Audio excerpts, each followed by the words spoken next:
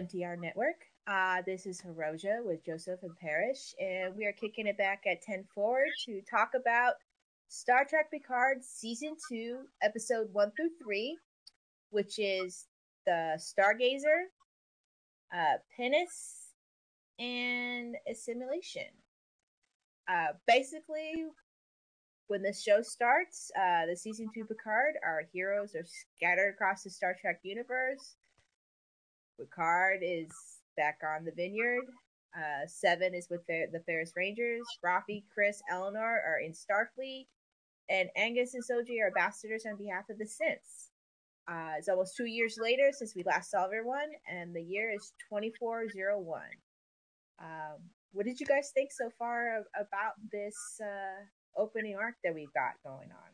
Well, first of all, we are back in business. It's been a long time. We shouldn't have left you. Um, but shit happens, you know. um, this first three episodes they were wild.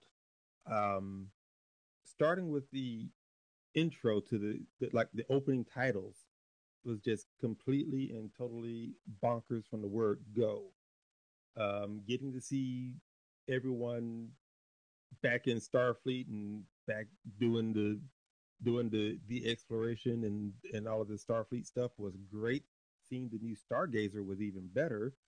Um, Someone needs to put a leash on Agnes because she is crazy. She needs psychological help like immediately, but we'll get into that later. Um, it was a fun ride. It was a fun first three episodes. Yeah, I think bonkers is the right word. That these three episodes have been bonkers. Yeah, she is buck. It's been buck fuck crazy. Yeah, love it. I mean, I have to keep telling people what I've told them before. The show doesn't have any training wheels. You got to know the stuff. It just starts and it keeps going. It never puts its foot on the brake. But I've been loving it so far. Man, they ain't telling folks shit. They don't want to watch it. That's fine. Is it good? Do I need to watch Picard? No. Do I need to watch Discovery? No. Do I need to watch No, Lost? these are people that I care about that actually Right. have earnestly asked me, Yes. well, should I check this out? And I'm like, yeah, you kind of have to know some stuff before you watch Picard. Right. I treat the Star Trek universe the same way I treated Agents of Shield. Do I need to watch this? No, you good. Put your ass at home. It's all right. It's Yeah, yeah. What I liked about it, and I've noticed about this with now the streaming has been like really accepted in the Hollywood sphere, if you will, is that they brought back that old trope, the cliffhanger. I noticed this in another show that I'm watching, which you can hear the review by Ro and Chris called The Following, where they ended on a cliffhanger. So they drop this show weekly. So if you're watching this weekly, you're like, I gotta tune in next week. I gotta know what happens. But if you're binging this and you wait for the entire season to finish, you're like, you're definitely clicking the button, and it's like a continuous thing. And I really enjoy that some of these shows have a kind of abrasive format where they're like, yeah, we're dropping this weekly on these streaming services, but you can also still at the same time acknowledge the kind of binging culture aspect. I appreciate that format that the Picard has done with this season. But this show goes beyond just freaking bonkers. I mean, it just not only does it go full board, but it hits you with all this like, oh, this is happening, and then this is happening, and this is happening. Like, what's happening here? And it's just like you have to watch the show a couple different times to catch everything, and it makes it very enjoyable for me personally. Yeah, they're basically dropping you in like the saga continues. What saga? You didn't see season one? No. Well, you out of luck, buddy. You don't know what you're getting into. Yeah, yeah, yeah. I mean, and that was where we picked up in the first season. This show does not have training wheels at all. Like it's not Discovery. You Nope. can't just jump in. This can't be your first introduction to Star Trek. I mean, You it can, but you're gonna be confused as hell. you won't finish. True. You won't finish. It's like taking a little kid that played baby t-ball and then jumping him into like high school baseball. You're not you can't hang. You can't do it. You have no concept of anything that's really going on with the show, which is fine.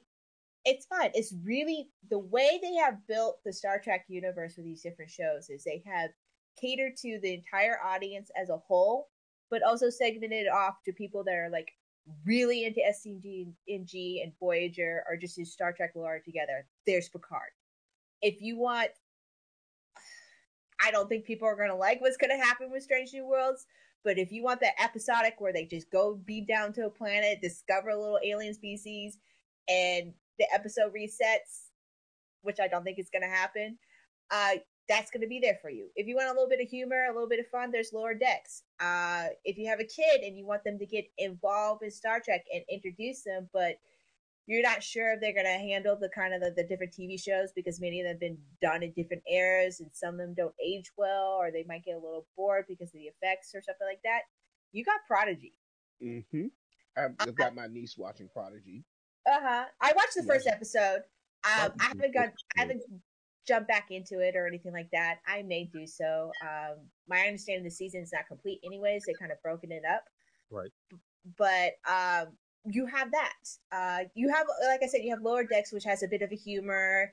It does a little bit of lore, a little tongue in cheek, but still is episodic. It does a little bit of reset, but there's a tiny little theme throughout.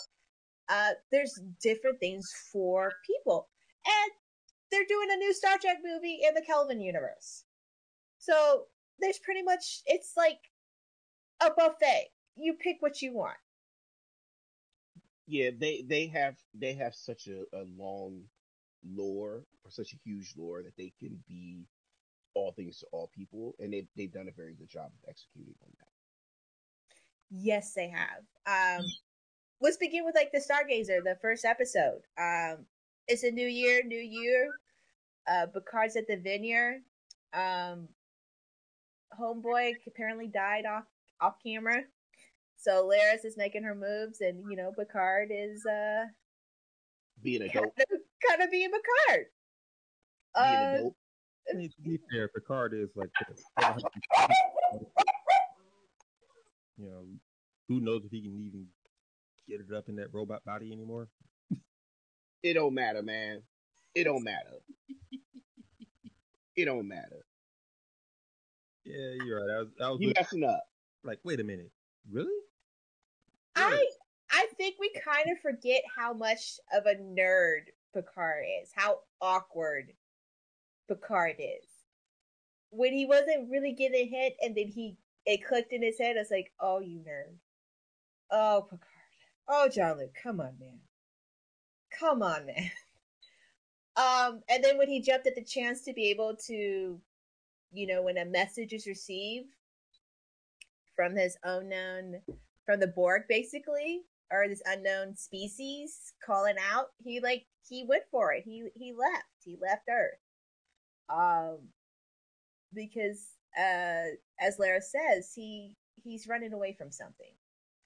We get hints of it, of flashbacks to his childhood, which I think is gonna play a big part in the season. So far, we haven't really gone back to that in these first 3 episodes, but yeah, just Picard being Picard.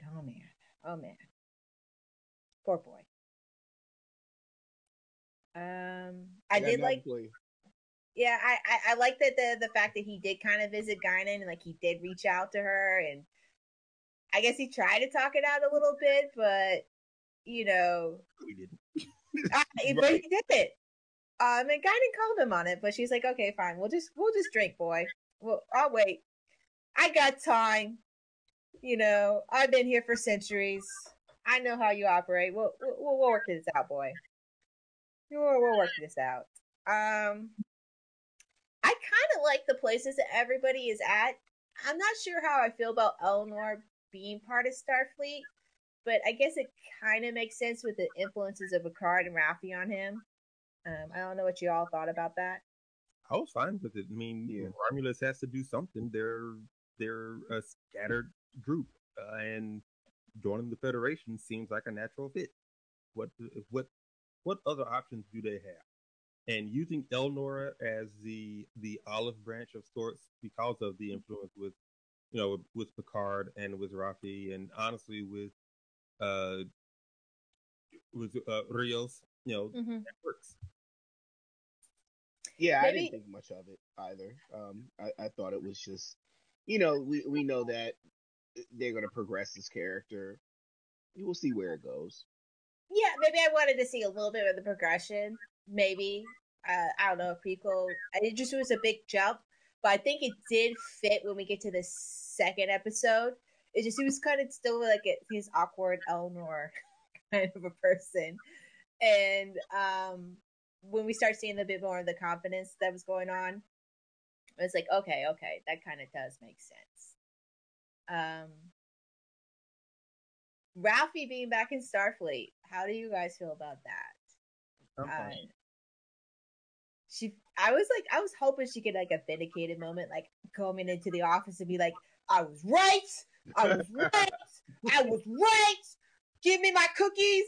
I was Right, right. right. Clearly, clearly that happened off camera, but But the other side of it is that, like, you kind of don't want her left to her own devices. Like, Mm-mm. Starfleet is probably the best place for her. yeah, like And it I'm sure there's definitely is the best places. I'm sure there's something else that happened in that audiobook that I haven't listened to yet. I Uh, haven't listened to it either yet. No.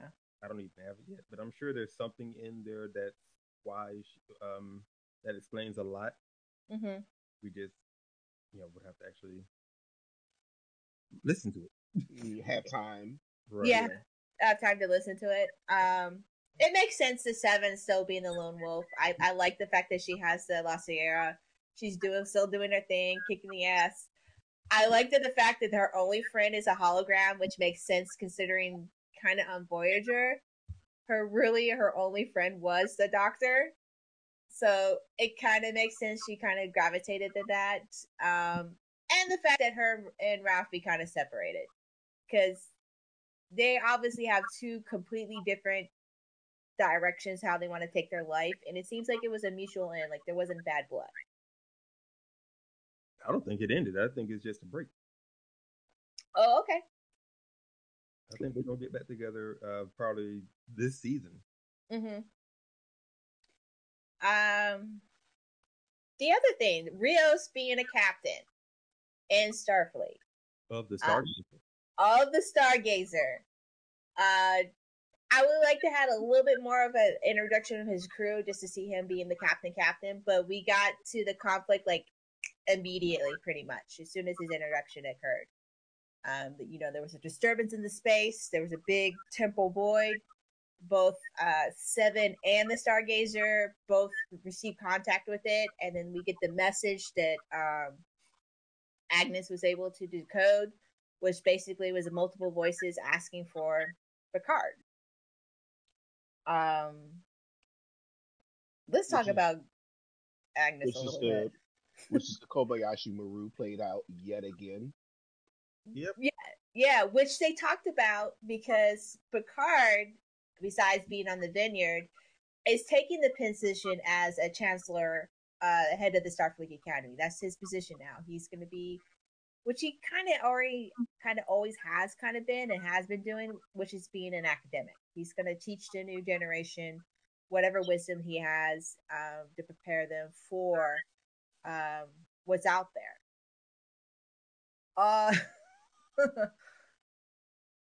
What do y'all think about Agnes this season? Agnes needs help. Agnes needs a hug. Agnes needs psychiatric treatment. Agnes needs Admiral Cornwall, except for she got blown up on the Enterprise in Discovery. Yeah, All of that. She's a little. This is the problem with sometimes with very smart people when they need some help and they overcompensate with stuff. And because they're smart, when they do some, which I'm thinking we're gonna see this season, some foul things, it's very very very bad. We saw a little hints of it where she rejected that one dude that was flirting with her about how she like killed her boyfriend due to some kind of psychosis. Mind meld, that's how she got away with murder.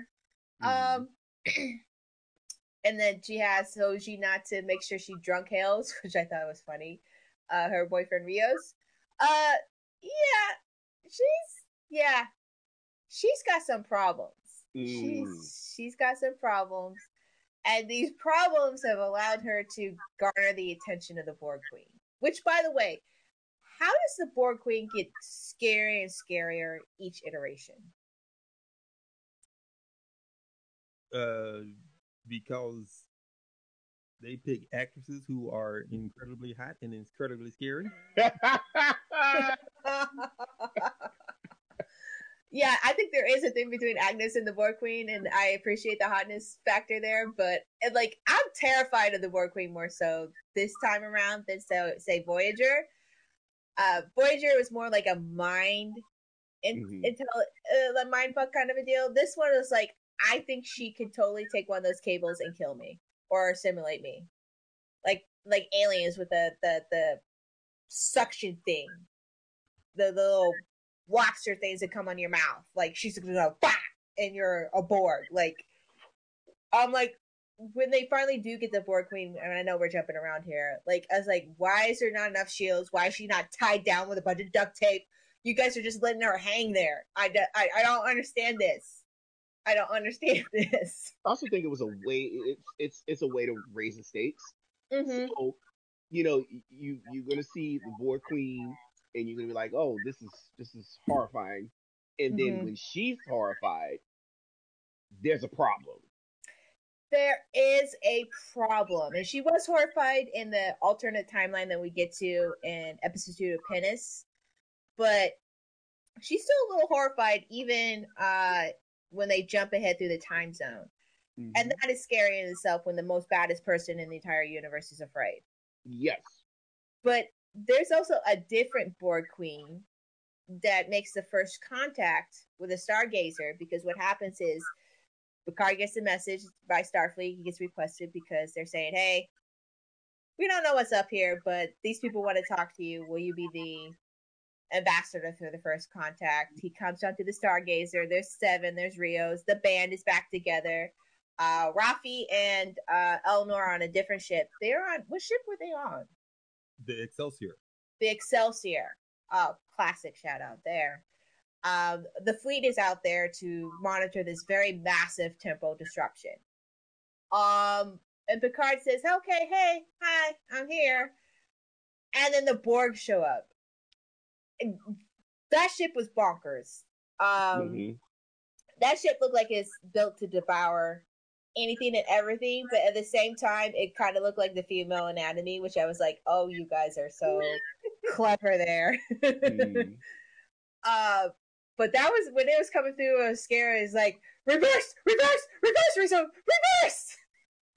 But that's not what happened. But the dog agrees. Oh, before we continue, shout out to Star Trek Online for helping to bolster the ships of the line in the Stargazer, including the creation of the Stargazer, which was from Star Trek Online. I wanted to ask you that. I was like, how dope did you feel to see, like, oh, all these ships are from the video game that I've been playing? And I appreciate that. That's something that the creators behind Star Trek have been doing, is not everything is canon as far as the extra stuff that's been part of the Star Trek universe, whether it be the video games or the books or audio or merch or anything like that. But they've slowly been mining different things. That's how you got the name of Navarre for Vulcan. That's how we got new Star Trek ships that look very dope and cool, and I totally want their models.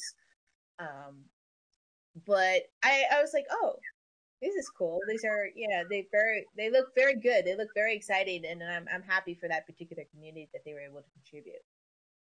I just gotta say that all the shit that Scotty talked about the Excelsior, we done gone through about 9 Enterprises. Excelsior is still checking along. Yeah, Excelsior still chugging along. But this Borg vessel comes across, very terrifying. And then they want to come aboard. Rios doesn't want to let them. They're trying to beam in. He's like, oh, our shields will. I'm like, dude, they're the Borg. they're coming. She's coming unannounced. She didn't knock. She kind of called ahead, but she's coming. And what did you think about the look? Oh, you mean Girardi in the helmet? Do you think it's Girardi or do you think it's Seven? Because I know isn't 7 of 9 in the Star Trek Online game the Yeah. Borg Queen? No, she's not. No, she's not the Borg Queen. She's just Annika. Okay. An angry Annika, like in the show. Oh, okay. Um, I thought she might have been the Borg Queen. I guess I was wrong. But you think it's Girardi? oh, I am willing to wager $10 is Girardi. You don't think it's Picard's mom? No, No. no. No. What do you think, Parrish? I'm just letting it roll. You just letting it roll? Okay. Yeah, because I haven't given that part that much thought at all. I thought it was extremely unusual look for them, and the fact that the face was hidden. But obviously, there's a reason for that. Right. If it's Girardi, and there's time shenanigans going on. But the look of not having a face, I thought was more terrifying than seeing a drone face or the Borg Queen face. Really. And not only not a face, but having all of the machinations of the mask just showing up and looking like a clock. Yeah, and it moved. It was like a movement was going on with the face, and the fact that when she did come aboard and needed power, which set off the whole conflict of Starfleet firing on the vessel and firing on the Borg Queen. I found that interesting. I also find it very interesting and very stupid that Starfleet would Borgify their vessels, which I get they probably got some of that from Voyager as something that they can do. But at the same time, I was like, that's like a security flaw, guys. That's a big security flaw. You really want to do that? Like, do you have enough, like, enough barriers to make sure that your vessel doesn't get Borgified and get taken over? Which is what happened. Right. It's why Picard blew up the Stargazer to prevent her from basically taking over the fleet, because as soon as she started taking command of the Stargazer and sucking up that power, she was trying to take the fleet. And of course, Admiral Picard, Seven being such a hater. God, she's such a hater, which is understandable. Like really prompting him to like, you need to blow us up because she can't take over the fleet. Well, I'm gonna say this. Mm-hmm. And this is gonna okay. So, as we know, the Captain Janeway kind of wrecked the Borg's shop. So there pretty much were no more Borg left, except for that one cube that we saw in season 1, and that was interesting. That there was another ship that was new, brand new design for that ship. Mm-hmm. Which part of me is leaning into the whole Girardi of it all. Also, the Borg Queen did not kill anyone; she just stunned them. She did stun them, and Seven said that she's just stunning them, like they weren't killed, which is different. Right. But the conversation they had in the conference room before with Rios, Girardi, and Picard and Seven talking this out, like, what are we supposed to do? It's the Borg, because they just, they came out of the portal, all monster-like, and Seven was like, we need to destroy this vessel. And they're like, well, what if it's first contact? What if they want to be part of the Federation? Agnes is like, that's a big thing, like a prize, if you will. And Seven is like, yeah, if we destroy just one vessel, oops. But if they come and try to assimilate and end us like they've done to everybody else, that's our bad. That's our fault. We're responsible for basically the genocide of our own civilization.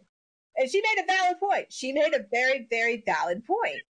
And Agnes' point about them kind of saying, hey, we want to be friends now. That's kind of what Starfleet's about. Like, we'll try to be friends with you, but how do you be friends with people that one are not really people because they're assimilated, they colonized, if you will, they're slaves, Right. vast majority of them, if you will. uh, how do you make that accommodation? Like, are these people going to be freed? Like, Q's people from the reclamation thing? I mean, there's so many variables, if you will. Yeah, I guess that's why on the surface the whole when you said that, it just made me laugh because everything about them is I mean, and by design, the antithesis of what the Federation is. Yeah, But go ahead. they're like the very extreme symbol of colonization, is what they Hmm. are. Exactly. And so I don't know if the wrong decision was made there of Picard blowing them up, but apparently, according to Q, it was. Yeah. Well, and see, that's why I was gonna say I don't think that it matters Uh-huh. because Q. Because of Q. And so as Picard is entering the code and the Borg Queen says his name, we hear a French tune. Everyone's hearing it. Rios is looking around. Seven's looking around like, what the fuck is that? And then you see from the outside, which I appreciate the image of the Stargazer blowing up, and it might possibly be in the rest of the fleet because they were all connected. And then we get Picard somehow magically transported back to his chateau. And the room, which I guess we didn't kind of talk about, this broken room that he hasn't repaired in the chateau that used to be his mother's. He gets up, he looks around, he's in different clothing, he has no idea where he is. He's looking for Laris. She ain't there. And there's Q. What did you all think about that introduction of Q? See, if he had stayed his ass home and just been kissing with Laris, then none of this would have All happened. right. You wanted to go explore strange Right, worlds. right. Um, Haven't you done enough? Can't you just take the win, my dude?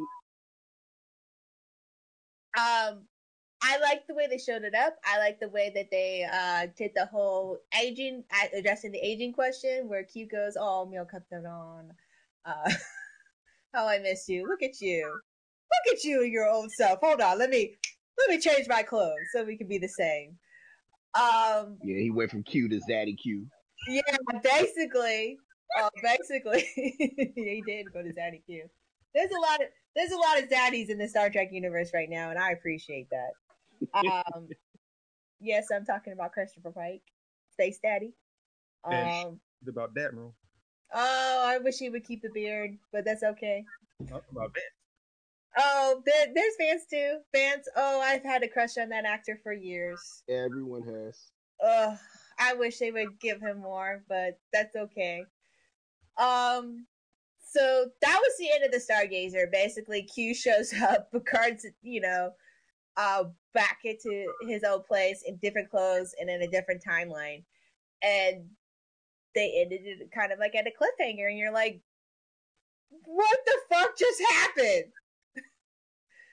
This has never really happened to this degree on Star Trek. There's been a few episodes of Discovery that have been like bonkers, but to Hmm. this level, uh, ever.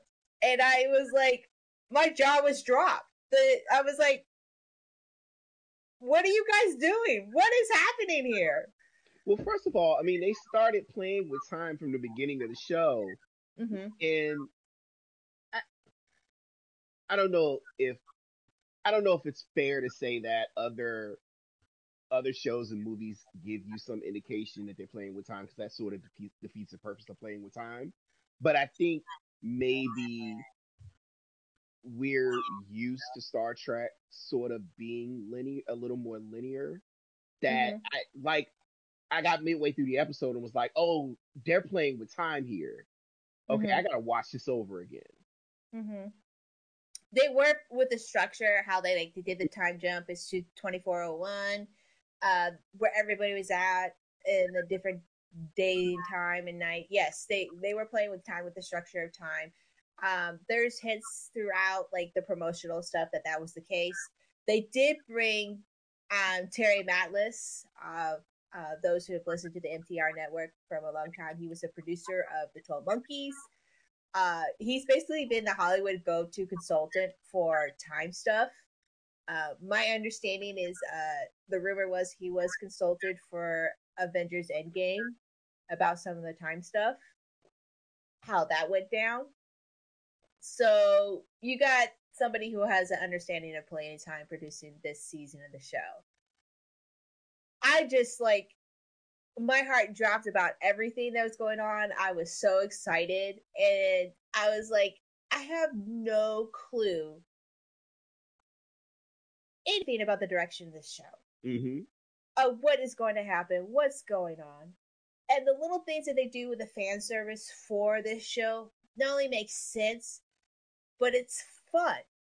Like the background stuff, like which we'll talk about in Penance with the trophy room, the Borg Slayer room, if you will. But like the Stargazer being brought back because it's not the Enterprise. Rios didn't get the Enterprise. He got the Stargazer. He wanted the Stargazer to, you know, as Agnes said, to have the legacy, if you will, to pay homage and honor to Picard, who brought him back into Starfleet, kind of redeemed him in a way.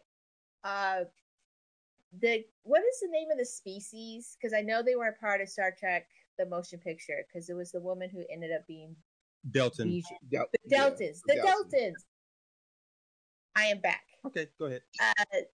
They brought the Deltans back, which is from the Star Trek motion picture film, because Soji and Agnes are ambassadors for the synth, and they're trying to go around to the various Federation members and different species saying, hey, we're not bad people.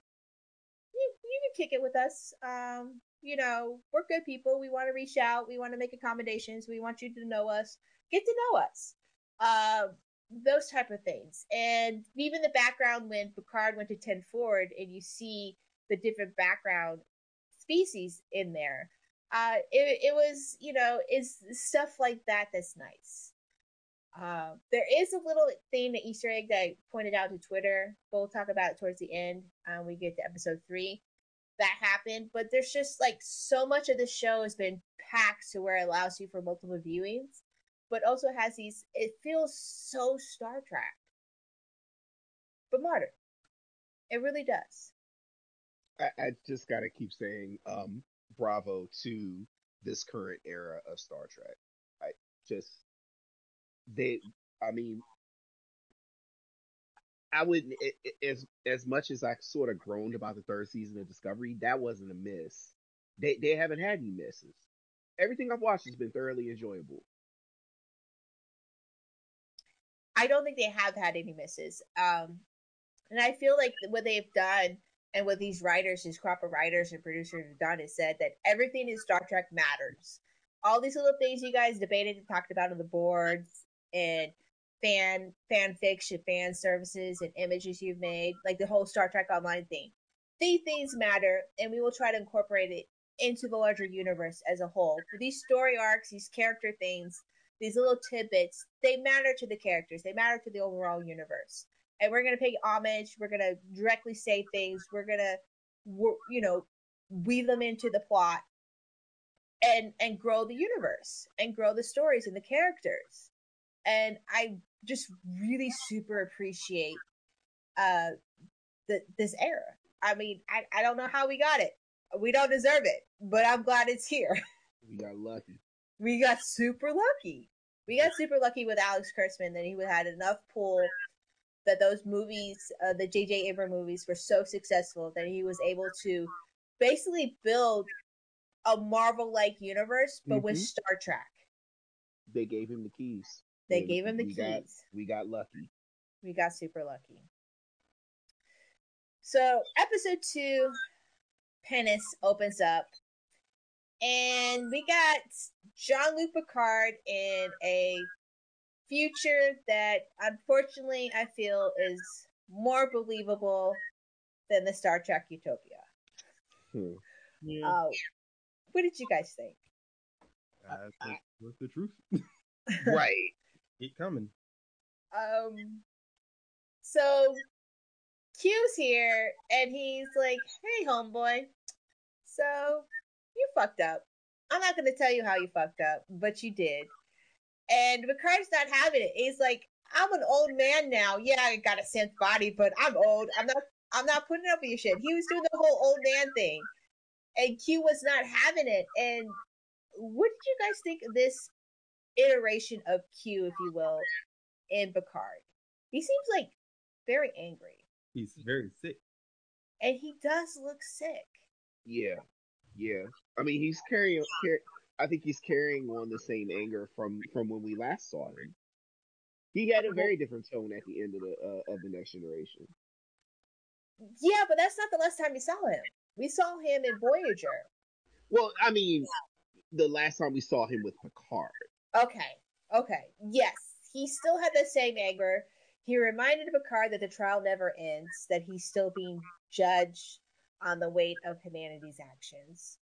But I felt that Q himself has sort of morphed and changed from Voyager because, you know, he had a kid. There was like a whole Civil War thing, and then he had a kid. He seemed a little bit more mature, if you will, or not as mischievous, or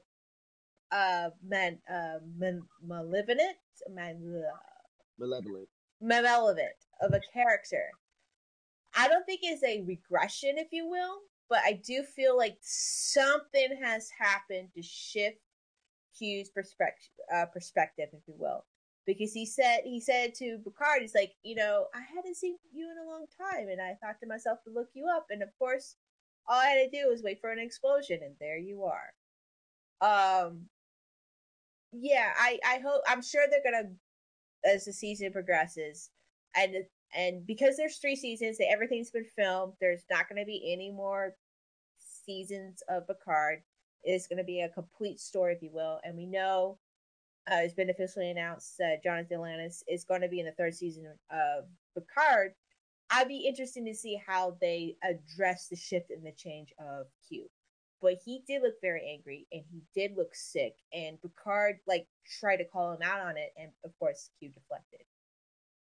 I thought there was going to be 4 seasons of Picard. No, it had always been rumored to be 3 seasons, like when they actually initially renewed for 2nd season, and they were going to, before the world went to shit, they were going to do 2 and 3 back to back, and which they kind of did, but there was like a gap in filming. So a lot of the writing for 3 was done during the pandemic as well, but they weren't going to do more than 3 seasons.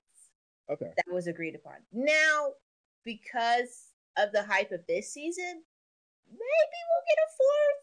No. But I'm comfortable with 3. I'm comfortable with 3. But I think that's more fans like wanting a 4th, but it was always kind of planned when they started the renewal process that there was only going to be 3 seasons. Okay, I must have misread it because I thought that it was a finite 4. But yeah, that's fine. Yeah. So Q pretty much gives Picard the lay of the land, that he is still on Earth, of course. He's at his home. It's the same year, but things are different. This Earth, instead of, I guess you can say, fixing itself, decided to basically take the Earth and do the whole thing where they just take a little duct tape and a little wire hanger on the bumper of the back of your car, or covering up your little hood light, and that fixes it, and you're good to go. Both with the Earth itself, which seems to be really bad looking, and the society as a whole. And this society is worse, I think, than the Mirror Universe. Yeah, because at first I was like, okay, we're just doing the Mirror Universe. No, this is bad. This is worse. Picard has slaves. They're Romulans. They're terrified of this Picard. You can see that when he walked into the room. The kind of hint I felt when you see the synth that was similar in design from the 1st season, that's part of the Mars attack, if you will. He was called Harvey because Q disappeared from Picard in the conversation. And he showed up, and Harvey's like, my name is Harvey. And I don't know if you guys remember that old Jimmy Stewart movie of the same name called Harvey. No. So Jimmy Stewart was this guy that had this imaginary big rabbit called Harvey, and only he could see Harvey, and only he could talk to Harvey. And Harvey would tell him things, and they were best friends. But his family put him into a mental institution, and the whole movie is about whether or not he should be in this mental institution, and talking about Harvey and Harvey's proving that Harvey was real and that it's not um imaginary, if you will. And that's to me was like kind of like a homage, if you will, because at this point in time, even when Picard gets back with the band, no one else is seeing Q. So I appreciate that little tiny homage, if you will. And that gave me a hint that things here were not set in stone, if you will, but it was in the mirror universe. It's like, oh, okay, you guys are playing around stuff here. Okay. So this Picard is different. This Picard, as Picard finds out about himself in this timeline, is a general. He's a conqueror, and he has a serial killer trophy room. This serial killer trophy room has all the skulls. Yo, and not just all the skulls, but the names. Mm-hmm. Yes. I was so uncomfortable when I saw that room, and Q was like guiding him, like, "Oh, you're a different fellow here," and pointed to the trophy room. I did appreciate that Gul Dukat did get got, because that son of a bitch needed to go a long time ago. Yes. But everybody else, it was Negus. the Negus, General Martok, Sarek, getting killed, decapitated, right? Which apparently is Picard's MO, chopping people's heads off. Right. Which, because he's a Frenchman, that makes sense.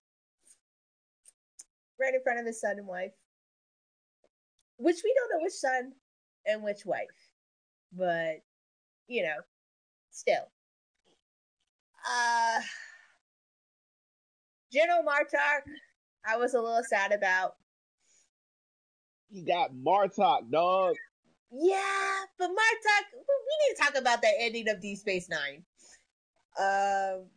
At some point, because I have some feelings. I didn't have feelings at the time, but now, as I'm older and reflective, if you will, I feel there are some cases that you can make that the Federations are some more war criminals here. Okay. Yeah, they are. Okay. It's kind of like the double standard here we have going on between Ukraine and Russia and in the United States, but. Anyways, Martok, the Grand Nagus. What did the Grand Nagus do? Come on, man. He existed. So yes. I mean, come on. I feel that that was some bullshit. I really did. They got the Nagus. Probably tried to kill the president. That couldn't have that. I guess. I mean, actually, you know what? That could have been it. We all know Zek is a little handsy there. He could have done it. He could have said something to to Annika Hansen, the president of Earth, or the Confederation, if you will. It's just it was very creepy, very scary, and it really set the tone for this universe. Like we are definitely not in Kansas anymore. I think is there any other notables in the trophy room you guys want to talk about? He had a Borg skull. He had a few weapons from. I want to say there were some Bajoran weapons. I don't remember exactly. There was a Klingon suit of armor from Discovery. I can't remember the rest. He also had a blaster from that hunter species. What is it? The Hirogen? Yep. In the Delta Quadrant. Yeah, I noticed that. But yeah, And I that was like one species that no one knows what it is. in the back That corner there, Yeah, that crazy skull. the crazy skull that we thought was species. Was it I think it's 8472.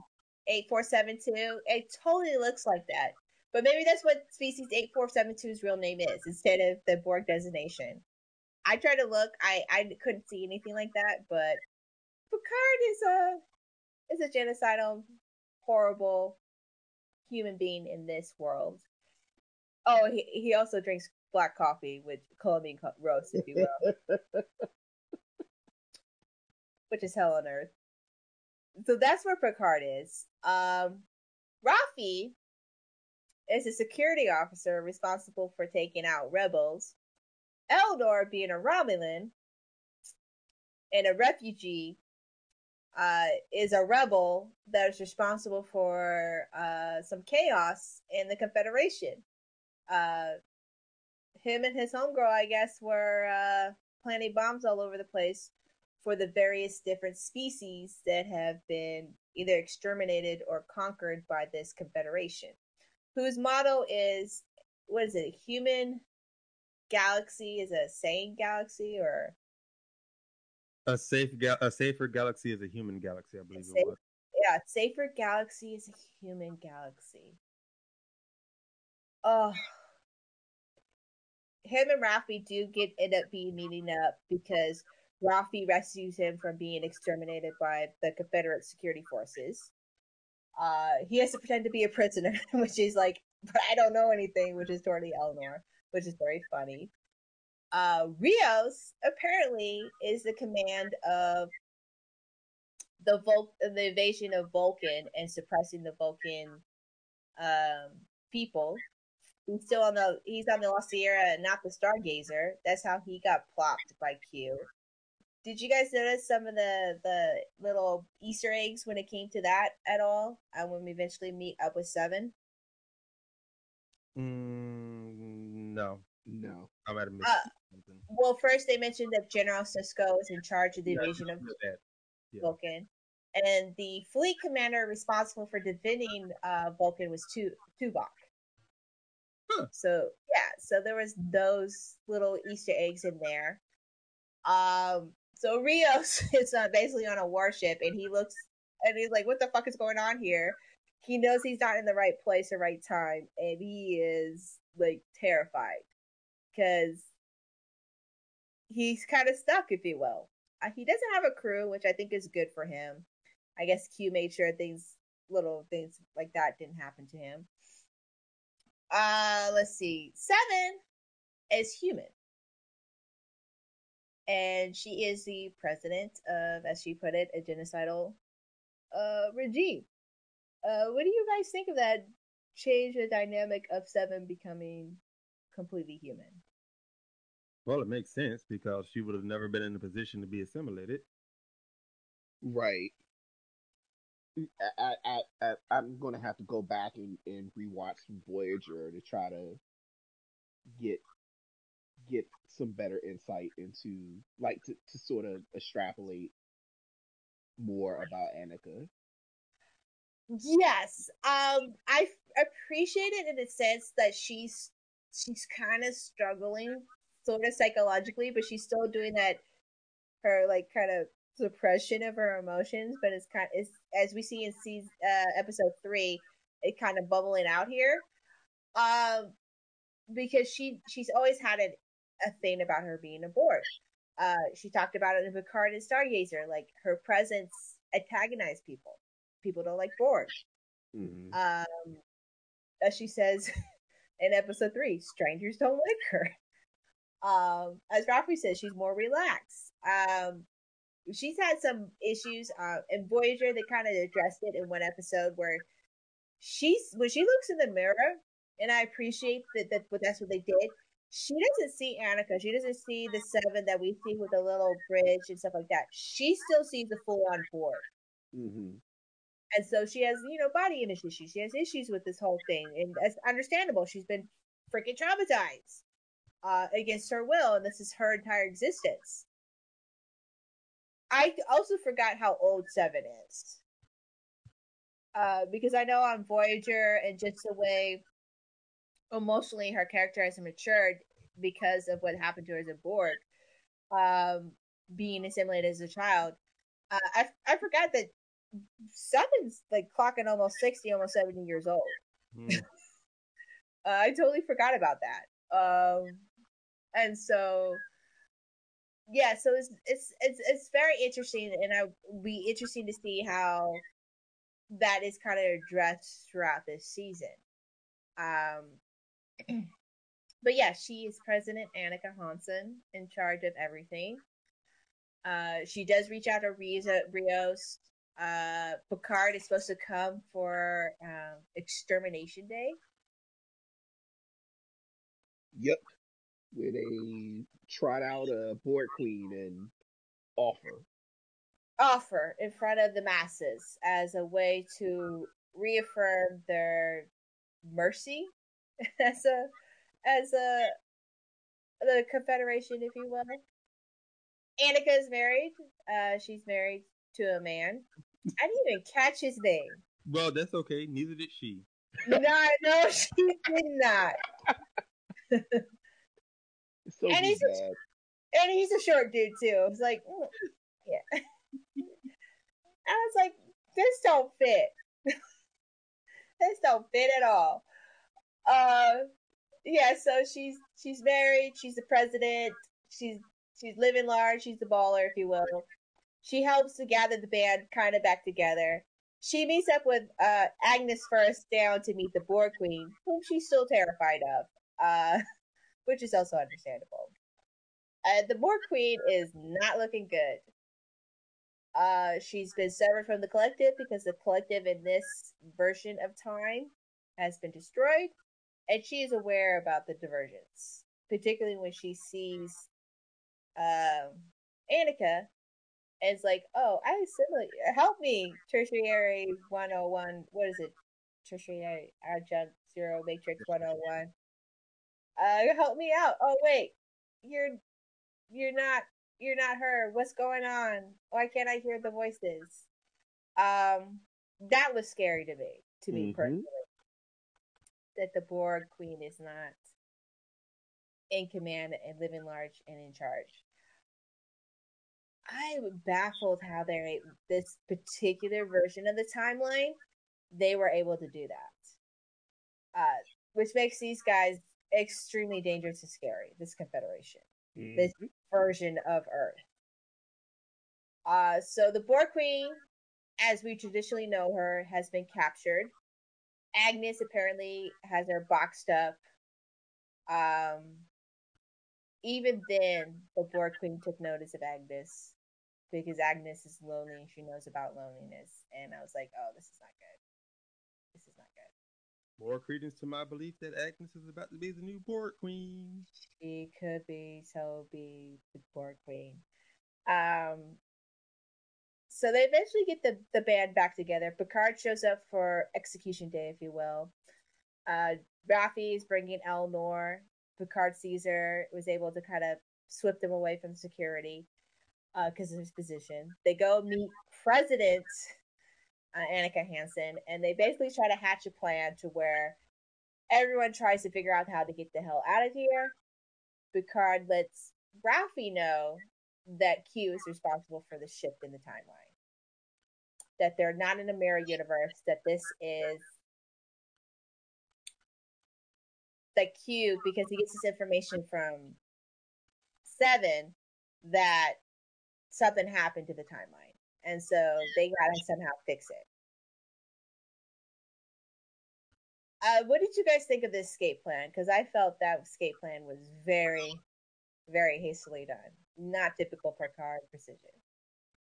Well, let's face it, they didn't have time to be precise. Let Elnor go kill some Confederate members, which I was fine with. They needed to have Jurati act neurotic as she is. They had to do the thing. They had to do it with little time. So, good luck on them. Good on them on getting it done because I mean, at least everybody played to their strengths, like Joseph just said. they did play to their strengths, but unfortunately, as Rafley points out to Picard, things went to shit. And they went to shit quickly. This episode does end with another cliffhanger because basically what they do is they have to have the ceremony. Seven, as Annika, is making the big old genocidal speech to the masses. Picard's there to kill the Borg Queen, and they have to escape off this platform and doing as much of a delay as they can before they can beam out of there. They're able to beam back onto the Lacera with Rios because he got called back to Earth. Everyone's on board the ship. They're about to escape, and of course, Seven's husband shows up with security forces and tries to capture him, and that's how the episode ends. You should call him Soji's dad from now on. Soji's dad? Yep, that is her father. Yeah, John Briones is the same as Issa Briones' father. Oh! I did not know that. Yep, at all. We gotta respect our short, soon-to-be dead king in the next episode. Short, soon-to-be dead king. What does he say to Picard? Basically, apparently having trophies of people's heads is a thing in this universe because he wanted Picard's head to be kept in the trophy room as a betrayer to the Confederation for saving a Borg queen. Overall, what did you guys think of Tennis? I think it was light, but serious. Mm-hmm. Which was perfectly fine. That's what it needed to be. It didn't need to be unnecessarily grimdark, but it did need to give some stakes, and it did. And they shot Elnor, so yeah, it was great. No, that part was great, but the episode was great. They did shot Elnor, yes.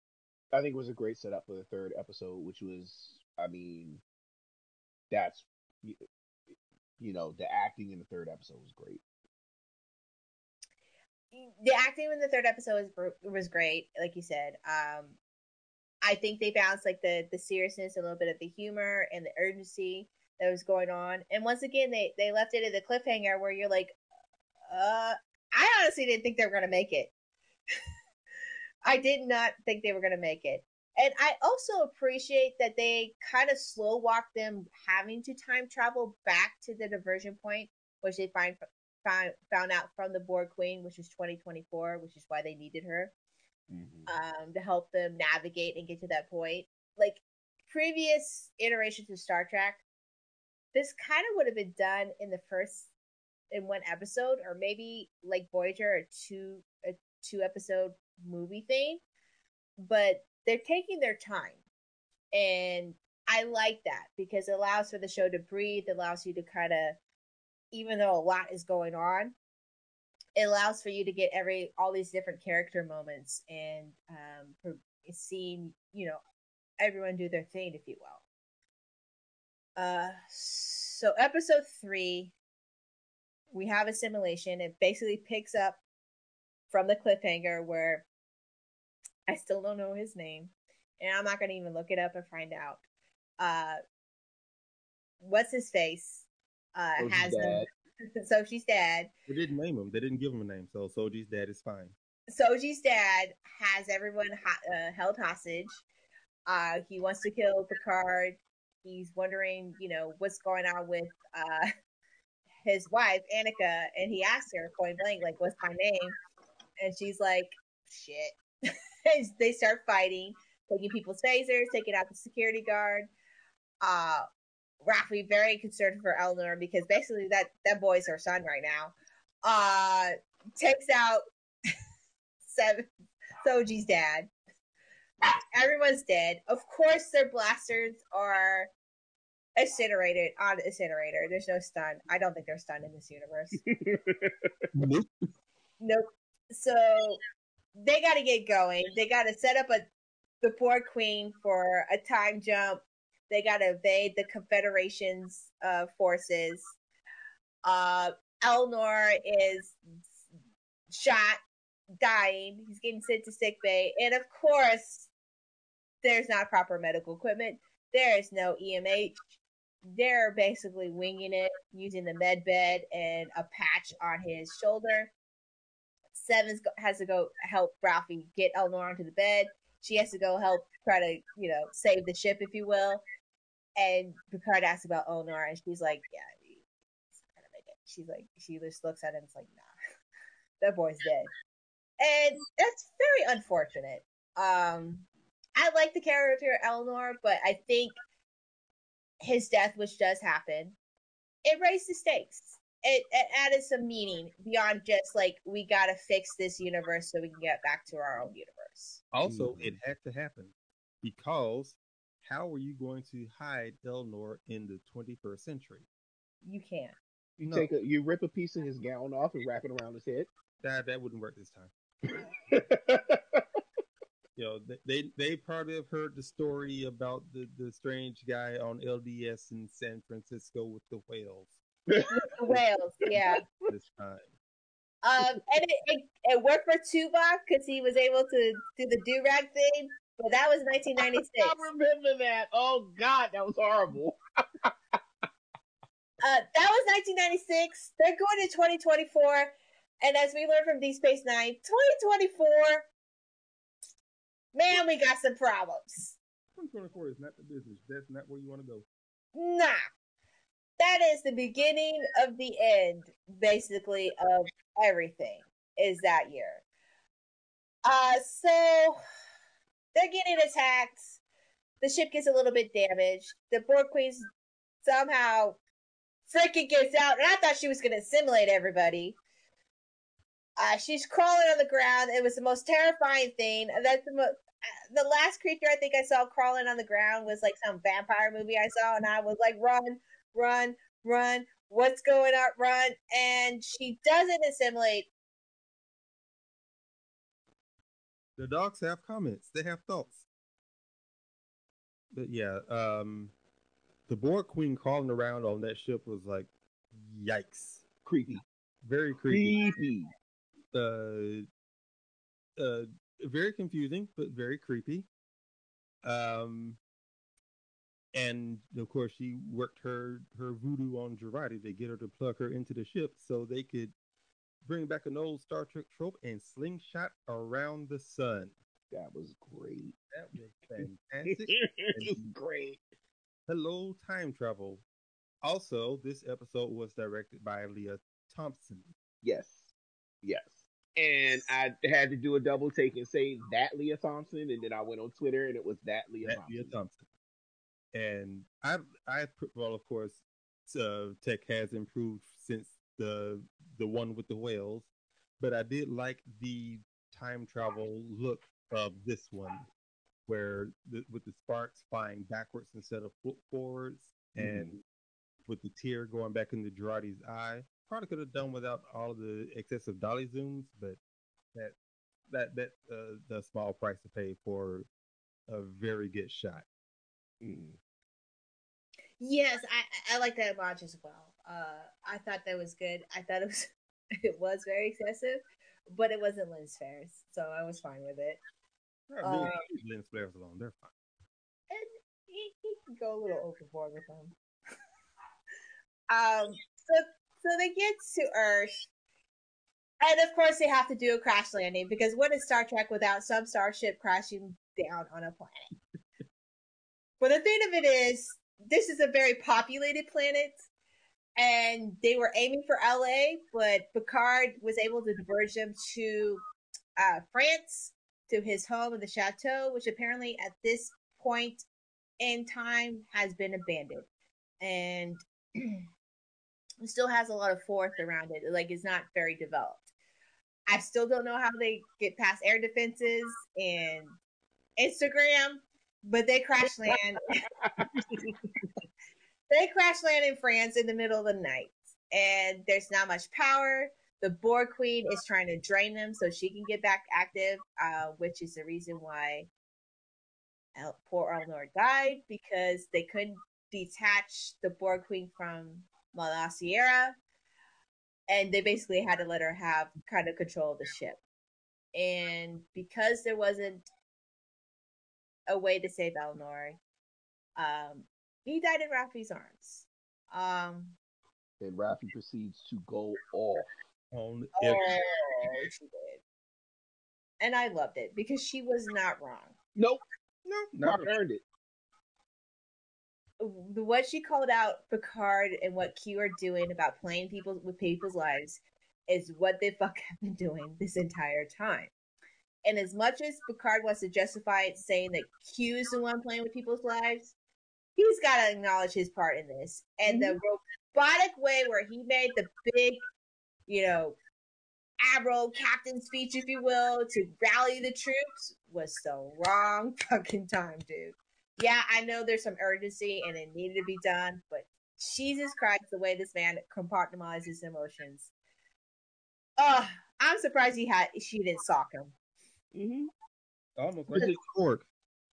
Yes. It's another dose of dealing with your own hubris, which was what the first season was all about. Yep. Yes, and we're dealing with it in a different way because the consequences are much higher than the first season.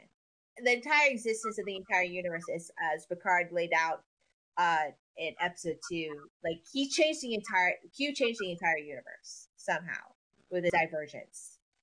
And that's trillions of lives, if you will, to prove that you're right. To prove, I don't know what Picard's trying to prove at this point, other than trying to get back home.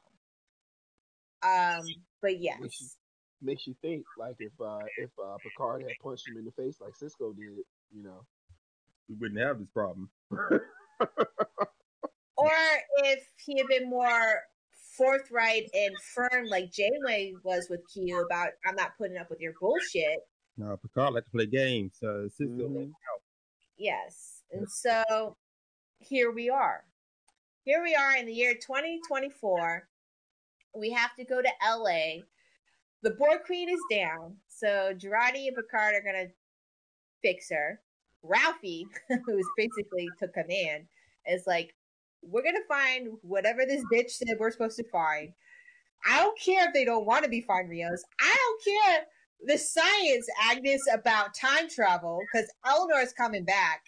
We're gonna find the son of a bitch. We're gonna fix things, and we're gonna get the hell out of here. It's basically what her attitude was. Seven tried to calm her down just a little bit by going with her, but Ralphie wasn't having it.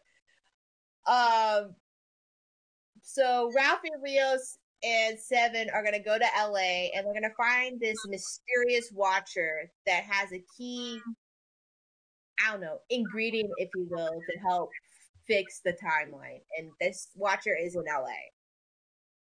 And LA, as it is now, and it's only 2022, it's a cesspool. It is a shit show, yes. They don't have much power, so there's only one transport, if they will. They have badges to communicate with themselves. Agnes clearly points out to Rios that we gotta watch out for butterflies, so please don't get caught with the authorities. Don't interact with people. Don't try to get, somebody's autograph.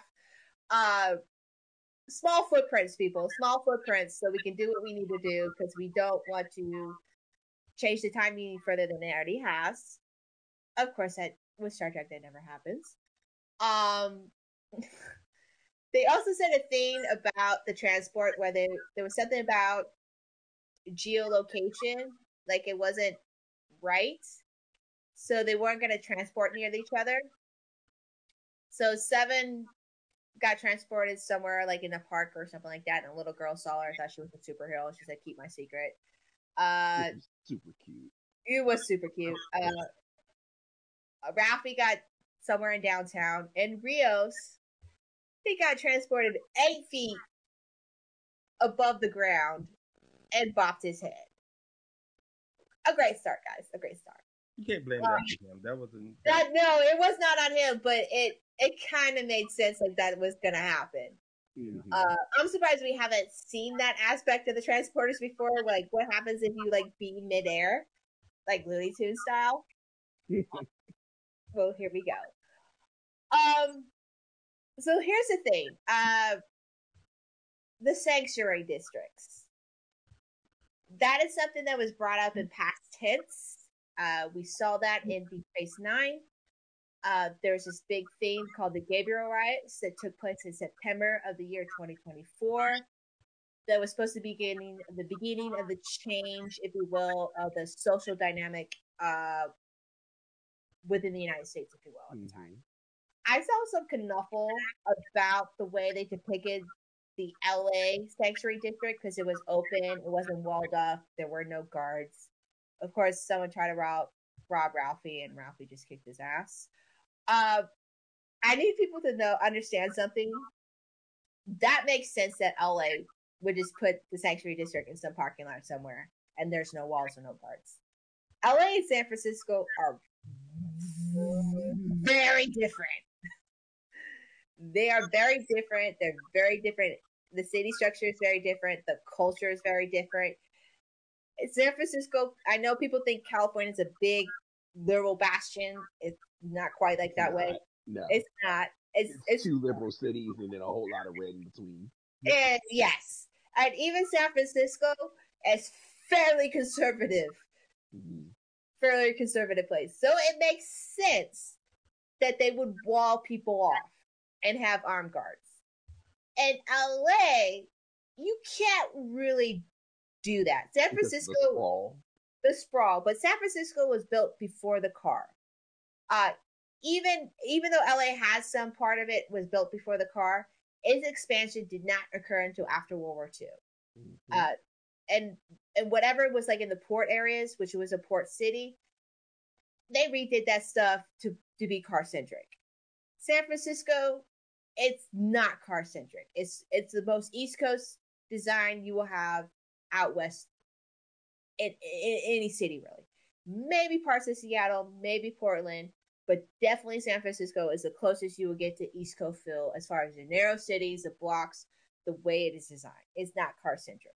So they had the capacity, and just because it's also because of the geography of being hills and mountains and stuff like that, they can wall people off. In LA, you cannot do that. And because the city is so image conscious, you can't have armed National Guards here and there and everywhere. It doesn't look good for the city. It's not going to draw attraction to people. People will be upset if they see somebody with a rifle and a big ass rifle walking around in a uniform. They're going to complain. It's not going to happen. So it makes sense that it's just a sprawl. It's kind of like how it is now. There's just I was just going to say that. I mean, yeah, like of what I know of LA. So I've never actually been to LA, but I have a lot of friends that are in or from LA. Mm-hmm. I mean, like you just said, that's sort of LA now. Yeah. And historically, what LA has been. Yeah.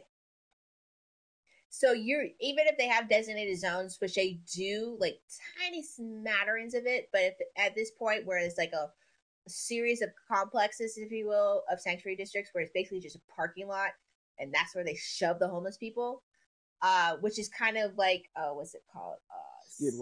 Skid Row is, and you couldn't wall off Skid Row if you wanted to either. There's a road that's kind of the artery of LA. They would do that. They would just shove you in the old mall parking lot, and that's where you are. Maybe there might be a little bit of a checkpoint as a pushback to keep people from coming in and out, but for the most part, there will be no walls. They're not going to block you off. You know that's where you belong, and if I see you outside this space, the cops are going to pick you up and just shove you right back there, just like they do with Skid Row.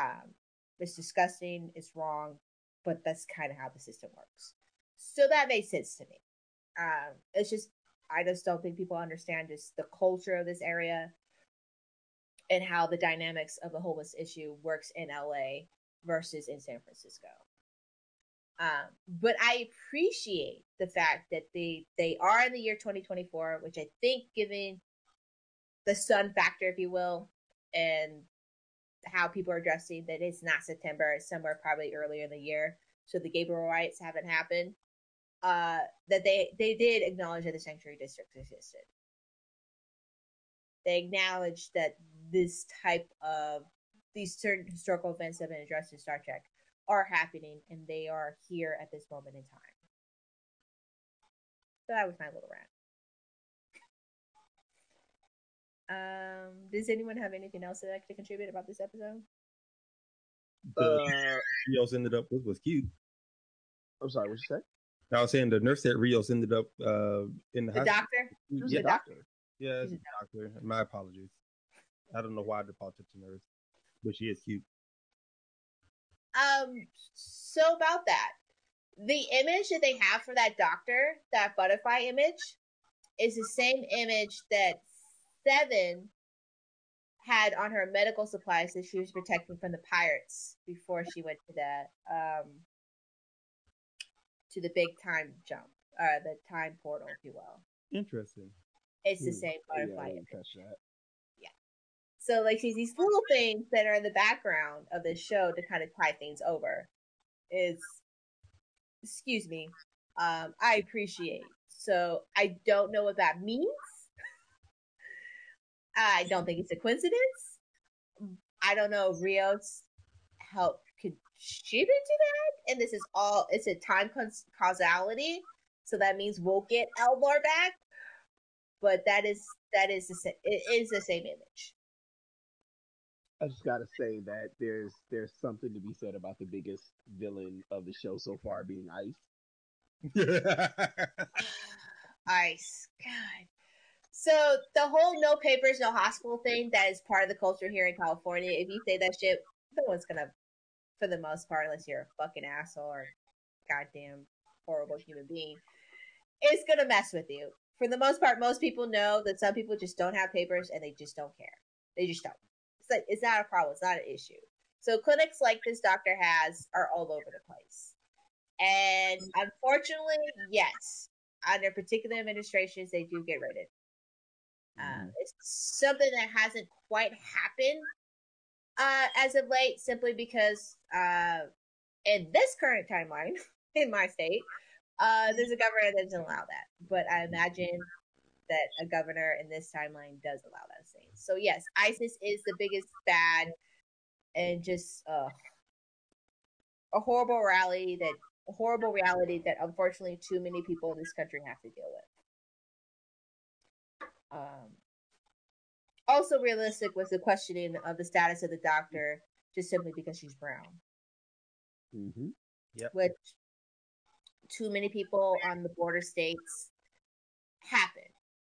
You don't even have to be on the border state. It happens. If you're brown, you obviously don't belong to this country, which is just stupid.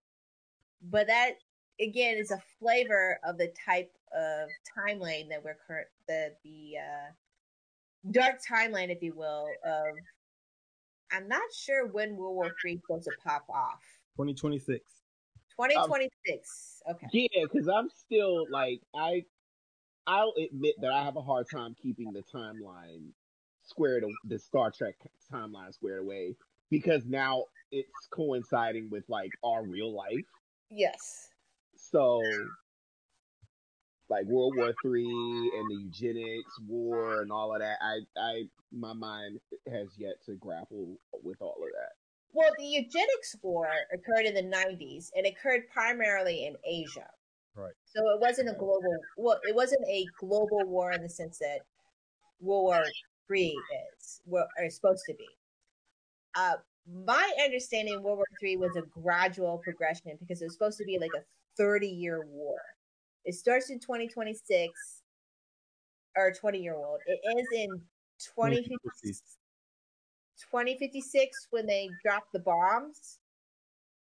And then it's like everyone more for themselves, if you will, because when we see Zephyr and Conference in 26-3 for First Contact, things are bad. Mm-hmm. Very bad. And we also know from the premiere of Star Trek The Next Generation, when he takes the form of the judge, that is a judge that was supposed to be in the Russian part of the world, or what's left of that area of that part of the world, who would judge people in robes like that during that period of time of 2050s towards the end of that century, before they were done away with, if you will. So there's a lot of hints of different events that happened in this period of time, but it's not been like a cohesive markdown, if you will. And at the same time, I don't think people realize that because a war can occur and it can be a very large and massive war in one region of the world, the rest of the world can just go about its existence and not do too terribly affected by that war, which I think is what the eugenics war was. Even though it was bad, it didn't affect the entire, if you will say, the Western world, if you will, or parts of the world. I think with World War III, it took a while for everyone to kind of get in, if you will.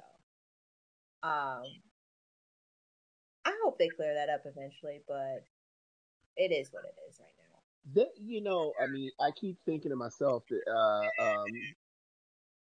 it seems like one of the characters from Strange New Worlds is a descendant of Khan, and maybe they'll take that as an opportunity to address those parts of the timeline. Yeah, well, like I said, like in the beta canon, not all the genetically engineered people left the Earth, just Khan's group, and they left in 2 vessels. Mm-hmm. Some of them stayed, and some people still modified other humans. It didn't stop. It just wasn't as pervasive, if you will. Mm-hmm. And there, in the beta canon, there was like an act that passed out that said basically because you're descended from a genetically engineered human being, or are a genetically engineered human being, doesn't mean you're not a human being or a lesser person. And that was a precipitating factor of kicking off World War III. There's also other stuff like Star Trek Voyager, with that one episode where Janeway talked about her ancestor that was an astronaut and was responsible for the Mars colony, and it turns out that was a kind of bit of a BS, if you will, story. There was a picture that was taken in the Millennial Gate that was being built. That picture took place like in 2045, and everyone looked healthy and well.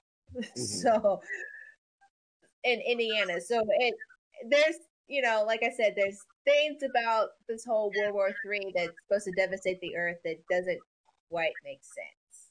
It doesn't really jive very well. It's like and I was either watching something or reading something about it earlier today, because I'm just a gigantic nerd who loves this shit. And I want to say that they're treating it more as, instead of a definite as it is, they're saying it's not as, I don't want to say they're saying it's not as bad. I don't quite remember, because okay, first contact took place in 2063. World War III ended in 2056. No, it didn't. Ended in 2053. 2053. Okay. So the world looks a whole lot better after 10 years. I would think nuclear winter would last a whole lot longer than that. Yeah. Well, we know from Star Trek Next Generation that only 32 bombs went off. That's a lot of shit.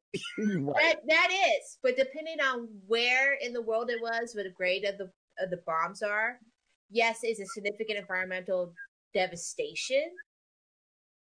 But like, I don't think it's like absolute death like you see depicting of nuclear winters and everything just broken. I think it would be like a serious gradual decline. Like, it takes a while for the effects of the crops dying out, the radiation spread, if you will, the acidic rain, the famines, probably disease, the people with knowledge either that haven't already died during the period of warfare, if they're older, dying out, or, you know, I think 2063 kind of is kind of realistic, if you will, because there could be pockets where things are not environmentally as devastating. People wise, it might be devastating. There might be famine. There might be disease going on, but you can still breathe the air. You can still grow some crops. You can still probably drink some water. Or you have to use some kind of filtration system where it's not as you live a bit, if you will. But I think my understanding by 2063, we were on the brink of extinction, if you will. Yep. The best bet I can think of it, thinking of it in the sense of them needing to kind of explain some of this, because we talked about this, I think, both in Picard and Discovery, about the Federation and about how the trauma, I think it was mostly Discovery, about the trauma of the Federation. And it was trauma that propelled humans out into space, right? They like really almost self-annihilate themselves, and then they saw the Vulcans and were like, oh, we need to really get our shit together. And the Vulcans had the same thing. They had the time of the awakening with Surak, where they basically self-annihilated themselves, and it took them almost 1,000 years to get back to where they were. And there are other species that were like that, and they kind of need to address these scars, if you will, for as far as the human component that's part of the Federation. This trauma, if you will. Because it would be interesting. It would be nice. Like, publish a book. I don't care. Just clarify the timeline. But they probably have to do a book, because I don't know that I would watch that show. I don't want to watch the show. I don't. It's too close to home. Yeah, I don't want to watch that show. I don't want to watch what I'm looking show. for No, in Star Trek. No, it's not. But they talk about it. Ralphie and Seven are on the case, if you will. They're trying to find the Watcher. Ralphie has a tricorder that she modified to be able to find the Watcher, because the Watcher is supposed to be, an alien. So if they're an alien, they're going to have alien tech, they're going to have alien biology, there's going to be some indicator of their presence. And they're trying to go to the highest point in Los Angeles in this building to be able to find the Watcher. Which they find an indication in MacArthur Park, which, okay, fine. I kind of wish they would use a different LA spot, because LA is more than some of the things you see in other TV shows, but that's fine. But they're up there, and a guard tries to stop them from and stuff like that. And Seven's trying to improvise, and it's so comedic the way Ralphie and Seven interact with each other, because Seven's like, "Oh, we're just trying to take an image portrait." Ralphie's like, "Up that shirt." And it was just a funny interaction. They did mention, or at least Seven did mention, that this is kind of the beginning of the end. There's a big, huge fire that's going on the hills. They lose the environmental damage and things of that nature. And they find out that Rio's comm badge is on the Blitz, so they know where he is, and it looks like they're going to go find him first before they find the Watcher. But that's pretty much their status. Rio gets picked up by ICE. And now we have to deal with Picard and Agnes. Does anyone want to take that part? Basically, they tried. Jurati decides she wants to let the Borg Queen do a soft assimilation of herself, so they can find the location of the Watcher, where and when, because the Borg Queen knows, but the Borg Queen's not telling, because the Borg Queen is an asshole. So, Jean-Luc does the whole, no, you can't do this. Assimilation is horrible, which to be fair, it is. But he tells him, no, I'm going to do it anyway. So she does it anyway, and Picard watches over her, and we get unfiltered Jurati. Happiness Jurati, angry Jurati, the Jurati who wishes Picard was her dad, the Jurati who would like to go to sleep and never wake up. That was very heartbreaking. Please don't do that again, Star Trek. Thank you. And finally, although the Borg Queen doesn't quite realize it, Jurati broke through and got something from her. Mm-hmm. In hidden on the ship in the location called "Shit I Stole from the Borg Queen," which was absolutely spectacular. And the Borg Queen also decides to tell her, like, "Hey, you have done the most dangerous thing in the universe. You have impressed me," which should be a very terrifying phrase for everyone involved. Yeah, That's the point where maybe you might want to take up your phaser, Picard, and be the Borg Slayer, because I don't think you really need her anymore. Not even to get the temporal fissure. I honestly don't think you need her anymore. But there she is, just hanging in the rafters, being an asshole, saying she's not going to give up anything. Na na na na na na. Give me your ship, and maybe I might tell you the truth, kind of a deal. Like I said, this Borg Queen is terrifying. I duct tape her ass, barbed wire her, get some welding equipment and weld her in a cage. I don't care. It's just she's too free. She's too free and loose. They're playing with fire here, and I'm not understanding this. Desperate times call for desperate measures. And this is call for stupidity. Yeah. Oh. But yes, I thought that moment was very well played, well acted. I like the whole Pixar mine from Finding Nemo moment. But yes, it kind of lends credence to maybe Girardi is the new Borg Queen, which I think might be even scarier considering how batshit crazy she is. Oh, it's horrifying. Yeah, like I don't know if she's going to be on our side.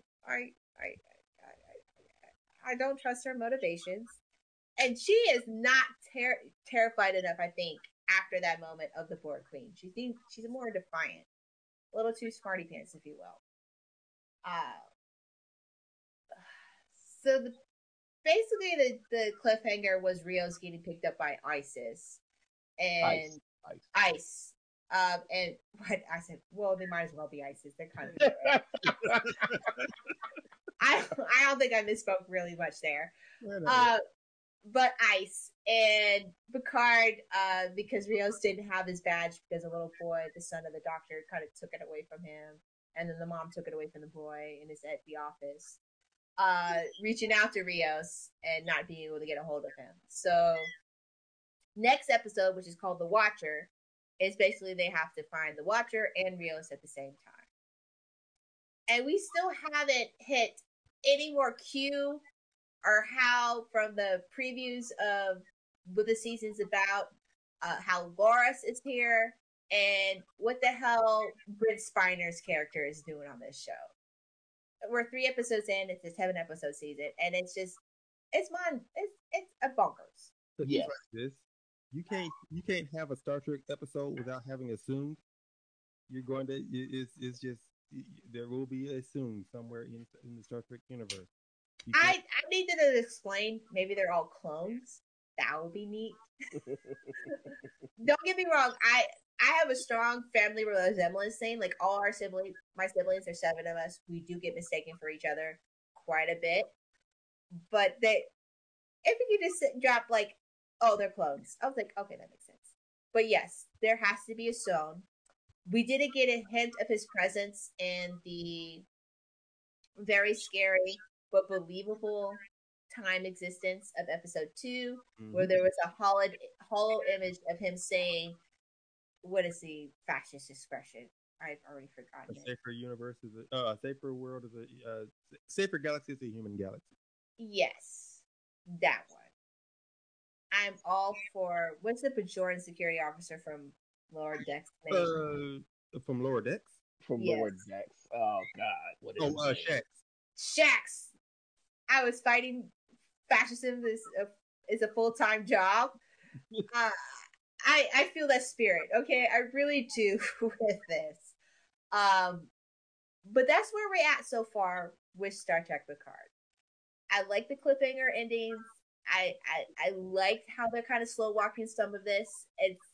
There's a lot of depth and breadth, even though there seems to be a lot going on. There's a lot of action. The first 3 episodes, we got like a space battle, a phaser battle, a bunch of kung fu kicking, and then ISIS being a dick happening here. A lot has gone on. A lot has happened, and I'm really excited and looking forward to the rest of this season. What do you guys think? I'm ready. Bring it on. I'm here for all the Star Trek at this point. Like until they fuck up monumentally, just keep it coming. Yes, exactly. Speaking of Star Trek, so there is a lot of Star Trek news. I know we've been kind of gone because of life and stuff like that, but Picard, as I stated earlier, is only going to be, is official. They wrapped up filming for season 3. It's only going to be 3 seasons, which I think fits. I think it fits with what they're trying to do with this particular show. I think it fits with the way television is being done right now. Mm-hmm. And to be honest, I'm fine with it. I mean, Patrick Stewart is like in his 80s. I was gonna say that. Like, we got to give him a rest. Yeah, no, we don't need anything extra. no, Like, we don't need like Indiana Jones. Like, oh my we God. don't need that. No, we don't need that. Disco just ended its season 4. We'll talk about when we can put that up. Yeah, I thought we were going to talk about that as well, but you haven't seen the last few episodes, so life, man, life. Yeah, I know life has been a little rough, and I haven't been. So everybody, I apologize. One of the main reasons we haven't been able to do this is because of me. I will hop on. Just let me know as soon as you watch those last episodes of Discovery, because I need somebody to do this victory lap with me. Yes. Oh, good God. I stated this earlier off record with the guys. The season 4, even though I haven't seen the last 3 episodes, is the trolliest of all the trolliest seasons of Star Trek Discovery, and I am here for it. And we'll go in depth and talk about it when we have a chance to talk about Disco. But they have been renewed. They're gonna come back season 5. It's official. And I'm here for it. I think they're gonna start filming pretty soon. Give them a 6. Give them a 6. Just give them a 6. Give them a 7. Yeah, this is a full 7, like Star Trek does. Yes, just like Star Trek does, or should have done. Should have done with Enterprise. Oh God, poor Enterprise. Lord Dex has its 3rd season. It's going to come out later this year. They also been renewed, my understanding, for a 4th. So they're not going anywhere anytime soon. Star Trek Strange New Worlds is coming out this May. And I am all here for Space Daddy. I cannot wait. They've already been renewed and it hasn't been aired yet for a season. I love that arrogance. I love that. I love that arrogance when companies are that confident. Not only that, but they let you know that yes, we're gonna let your. I don't know why he has such a hold on the Star Trek universe, but your Kirk is gonna come on, and we've already casted and filmed him for season 2. Okay. I keep coming out that, but it's fine. We'll make it. I trust. I trust Kurtzman and company. I didn't want to read that news. I didn't want to read it. I think it might have leaked, and so they had to make it official. Yeah, these things happen. I found it an interesting casting of Paul Wesley as the younger James T. Kirk, but I think it works. I think he's a good actor. It'll be interesting to see, but again, that's season 2. That's way far off in the timeline. We still haven't seen a first episode of Strange New Worlds. Check out the trailers, check out the promotional thing, because not only does it look gorgeous, it looks very diversified, looks very engaging. You're gonna get your episodic beam down, visit world, come back up, solve a problem show. Be careful what you wish for. But I can't wait. I can't wait. I'm looking forward to Strange New Worlds. Of course, Prodigy is out here in these streets. It is a Nickelodeon cartoon. It too has a 2nd season coming. The 1st season hasn't finished. They kind of doing the break apart type of a deal where they show a bunch of episodes for a little bit for the 1st season, take a break, and then show the rest at a different part of time. Again, the kids seem to like it because they got a whole entire freaking toy line coming out. Yeah, By I have, Playmate. and I have to say, I know a lot of people, and there's nothing wrong with this because Star Trek is being all things to all people, and that's great. Um, I know if some of y'all are gonna just sort of dismiss this show because it is a Nickelodeon cartoon. Don't do that. Watch it. Don't Watch it. This show. Watch it. This show gets dark. It's like, okay, if you all, everybody knows that I'm crazy for Star Wars, and everyone knows that I'm crazy about Star Wars Rebels.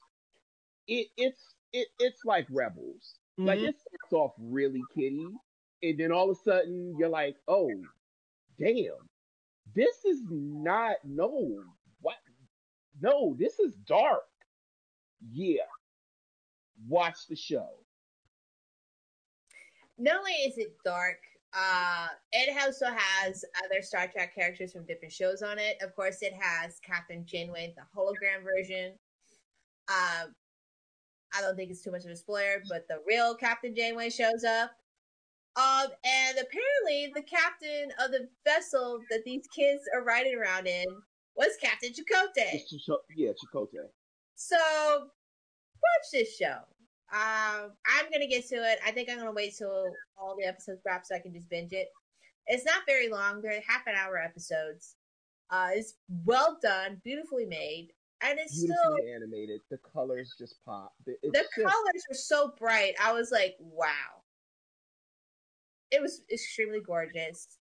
And it's a way if you have a younger person in your life, it's a way for them to kind of, get them into Star Trek.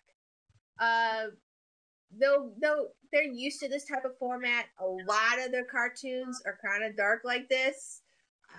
Star Wars, Glass and Bender. You pretty much put on most cartoon shows, and they're dealing with these themes. Okay, I don't know if you're not paying attention enough to your kids or whatever, or younger people in your life, but these cartoons have been like this for a while And now. I mean, that's what kid entertainment traditionally has been. Like, Mm-hmm. we got to a point where we really sort of underestimated the intelligence of children. Yes. And I'm glad that era is over. Mm-hmm. Look, I grew up watching Optimus Prime die. Okay, so yeah, you still haven't gotten over it. I saw that in the movie theaters. I so cried. did I. Yes. So Yeah. kids are more resilient than you give them credit for. Yes, And this show is dark, but yes, this show is worth it. yes. What else? Let me go back to my notes here. Okay, so it has been official. I don't know when Michelle Yeoh's schedule is going to free up. She's like in almost everything. She's in that Lord of the Rings TV show, my understanding. She's got that dope ass movie coming out. Mm-hmm. I cannot wait till it comes out, and I will be campaigning just from the trailer alone for an Oscar nomination because that it looks like the best multiverse movie ever. It just does. But Section 31 is going to happen. I think they're going to treat it much like Picard, where it's just going to be a couple of seasons and then they're done. Good. But it's officially announced that is something that's going to happen. Starfleet Academy is in the pipeline. There's some movement with it, but there's not been any official announcement from Paramount as far as writers, actors, plotline, or anything like that. It's just something they said that they are working on. I forgot all about that. Yes. Some other stuff that they dropped that people were wondering about. The one about the eugenics war, not happening.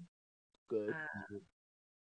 There was another one. I forgot what it was, but Starfleet Academy, out of all the hopefuls, if you will, it's something that they're still doing. And we are going to have a Star Trek 4 movie. Some of the actors have signed up. They're working, scheduling stuff with everybody else, particularly with Carl Urban. He's saying he wants to do it, but he's doing The Boys. They got a director. They got a pretty much a script, but I guess they haven't sent it out to the actors yet. But it has been announced that 2023 they're supposed to drop a Star Trek 4 in the Kelvin universe, directed by J.J. Abrams. No, it's not. No, it's not. It's produced by him. I Produced forget by who the him. director is. Matt Shankman, the director of Matt. Decision. Okay, matching. I remember seeing J.J. Abrams everywhere, so I just assumed he was directing as well.